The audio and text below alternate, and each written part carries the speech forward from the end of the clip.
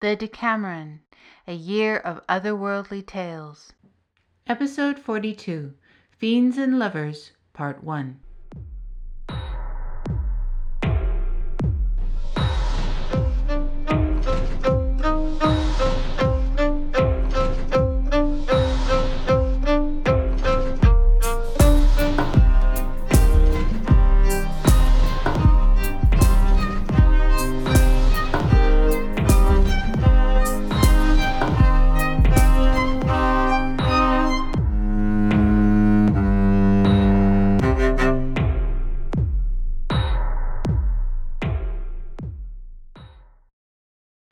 Baba Yaga had always maintained a strategy of divide and conquer when it came to group dynamics.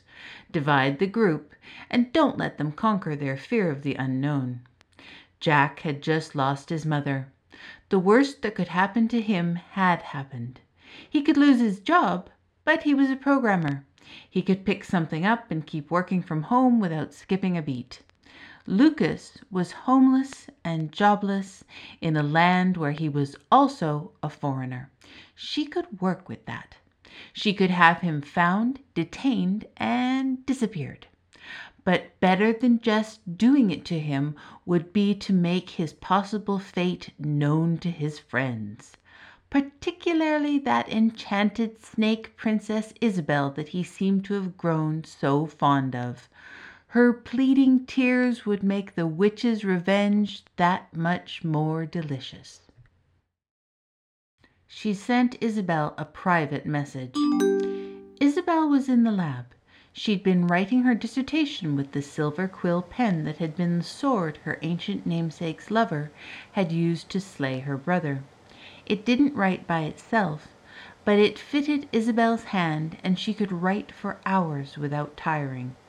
When she took it up, every thought fell into place like a ray of light, and she knew her arguments were strong.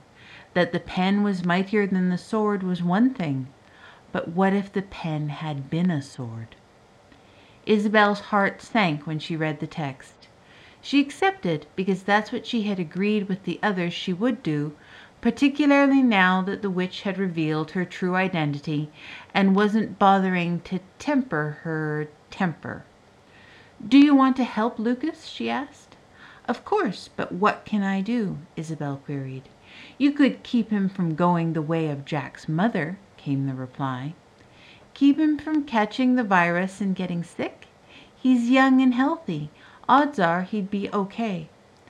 "I didn't mean the plague," Baba Yaga typed impatiently. "I mean keep him alive. Keep him from dying in a transit camp somewhere. No job, no home, no papers, no family. No one to care about him but the motherless code monkey and the snake princess." Isabel paled into silence for several long moments. "Which got your tongue, Tsarevna?" Baba Yaga asked. "How did Jack's mother contract the virus? How did she die?" Baba Yaga replied, "As a single person living alone and a member of a vulnerable group, and especially with an adult child living away for whom travel was restricted, she was allowed a visit from a member of her church. Recently, a kindly old dear joined the congregation, a retired nun in fact, attending every virtual service from matins to evensong.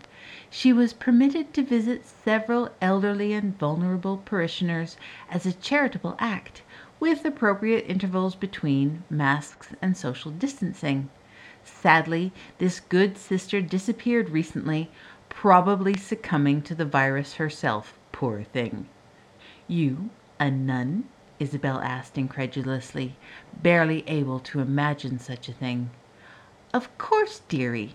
Black is the new eternity, and the old one too, for most people. I've done it before, though mainly to orphans in hospitals and schools, rather than widows. And with everything virtual, I could be counted at church and didn't have to spend 2 weeks getting the stink and stain of holy water off my skin. Though those beads did burn a hole in my pocket and my wrist is probably permanently scarred, still nothing a little spell won't hide in a pinch." What did Jack do that you felt you had to kill his mother, the only person he has in the world besides us? And why do you have to go after Lucas?" Isabel knew the answer. A story about death in a nut was one thing. Death for stealing death in an egg as an act of mischief or one-upmanship was excessive, even if, as she had learned, that egg contained the soul of a deathless one. Should she confess she had it? Should she give it back to save Lucas and spare Jack? What more could be done to Jack? From her cage, Rosamond was watching Isabel. She saw the sorrow and fear written plainly on her face. This was not cricket, not at all, Rosamond decided. The witch needed to leave her girl and her friends alone and pick on someone her own size. Like me, the elegant spider decided. Rosamond moved squarely in front of the gossamer-shrouded crystal egg to hide it from Isabel's view and temporarily spin a little tale that it was nothing for Isabel to concern herself with, nothing to see here. Koshchei hardly needed her grace or protection, but he never forgot a good turn.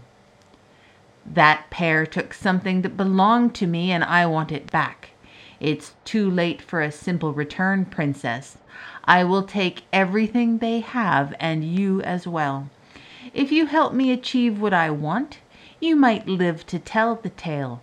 But, as with stories of survivors of supernatural phenomena, open your mouth, put pen to paper, and most people will think you are crazy." Isabel looked down at her dissertation. It was erasing itself, letter by letter, word by word, with the rhythm of her heartbeat, faster and faster. "You can't take my research," Isabel cried.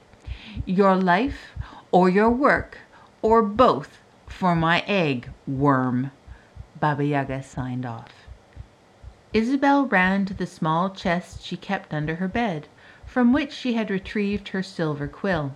She turned her serpent ring and touched the pendant at her throat. It glowed. She took out the black and white book that had once been the belt her namesake had used as one of the tokens to pay her faithless brother for her freedom. On the white pages she read how much of her dissertation had been lost in time to the beats of her thudding heart and the projected speed of erasure. On the black pages she saw she could do something about it. She touched the silver quill to the first black page, and it jumped out of her hand, restoring everything that was being erased by Baba Yaga's spell in cursive, silvery writing that disappeared into the page whenever Isabel looked away. "Jack always says regular backups are super important," Isabel smiled. At the appointed time, the companions were summoned for Baba Yaga's tale. They found themselves described as seated on a stone porch of sorts, surrounded by columns, weakly illuminated by moonlight through scudding clouds and distant, flickering street lamps which shone on a winding path through mounded hillocks amid low standing stones and statues. A graveyard, and they were seated at the entrance to a mausoleum. "I never thought I'd say I missed that wretched hut," Lucas said into the private channel. There was a sound of grinding and sweeping, and Baba Yaga stopped in front of the company in her customary mortar and pestle, the broom to sweep away her tracks now stilled. "Room for 3 more," she cried, as the friends found themselves whirling about, unwilling riders on the most wicked teacup ride ever imagined. After she was sure she had shaken her passengers up sufficiently, she began, "Previously, Jack gave us a tale about cheating death. How about one about eating death? Problem, Princess? Pilot, you look a little green. Cloven hooves under the poker table, or waltzing away a young girl's life on the dance floor? Is it the devil? Is it a vampire? A ghoul? You decide. But tonight my tale is simply called The Fiend. Once there was a girl named for the Mother of God, Maruschka to her family and friends.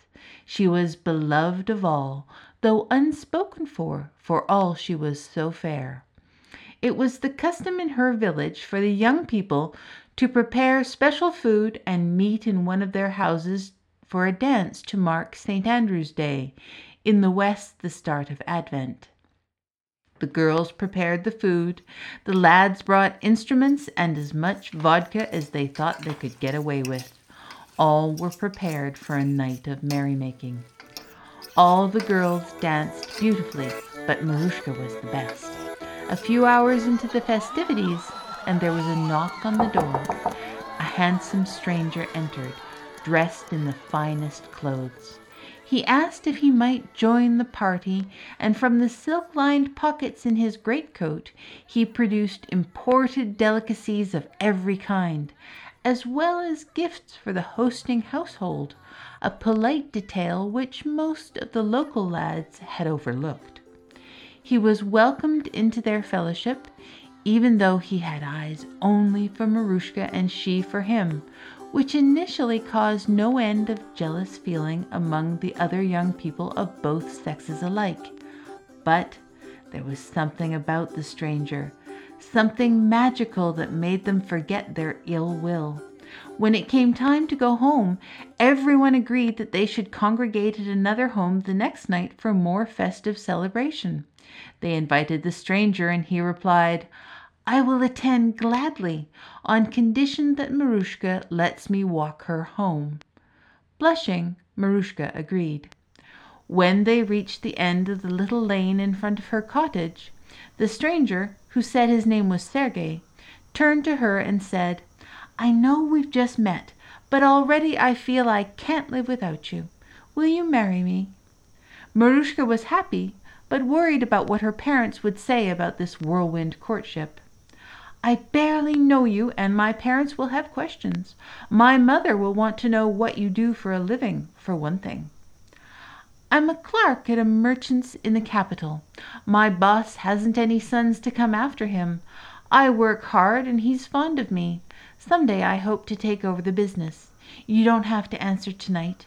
Just promise to dance with me tomorrow," the handsome lad entreated.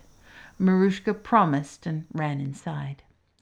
In the morning she awoke with bright eyes and roses in her cheeks.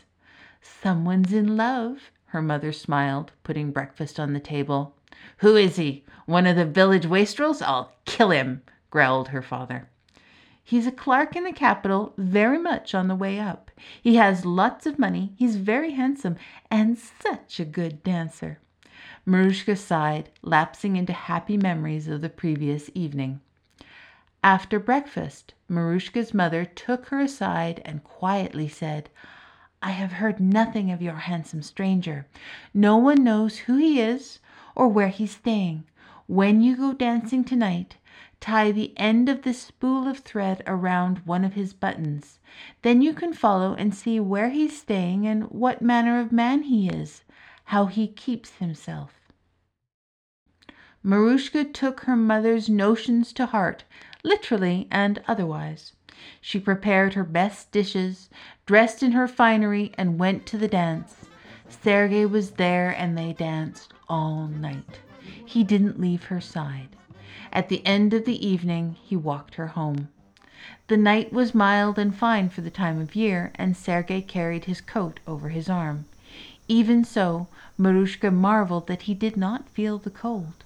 "I'm still warm from dancing," he said. "You'll catch your death," she protested. "If not someone else's," he winked, grinning at Maruschka's nervous confusion. As he turned to go, Maruschka slipped a noose of thread over one of his back waistcoat buttons and let the spool play out.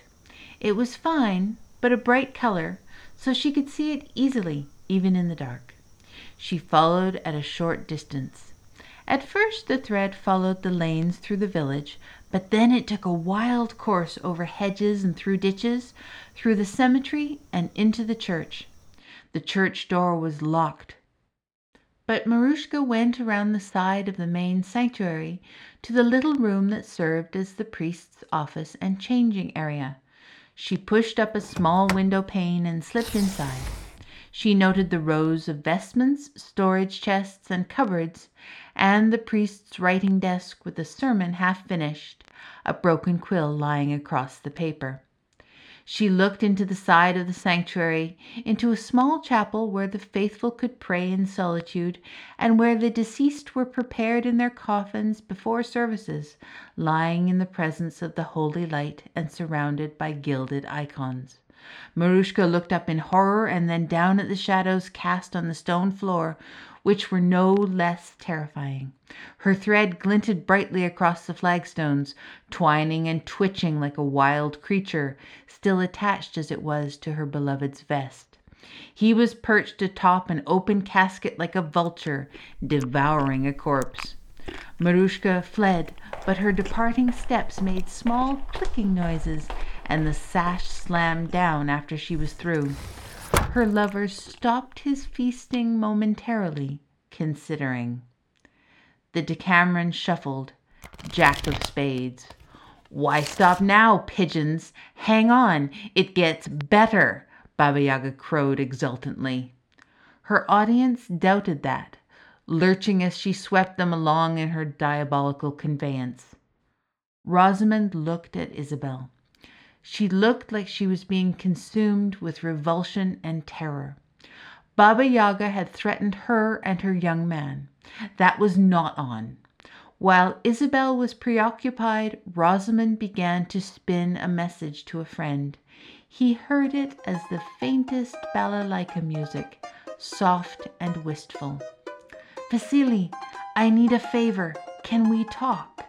Rosamond strummed her design as she wove. "For you, Raisa?" "Anything," came the reply. She opened the cage and sailed out into the evening on a silver dragline. As she flew, she whispered to Isabel, "Don't worry, honey. I'm just going to help Lucas. I'll be back before the witch is done."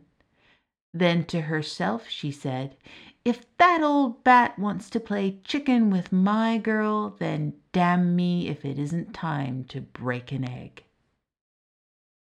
The Decameron, A Year of Otherworldly Tales, is an original work by Shauna Kozar, all rights reserved. Shauna gratefully acknowledges that she lives and works in a beautiful, storied place, the ancestral lands of the Snuneymuxw First Nation, and that she crafts her tales thanks to the support of the Canada Council.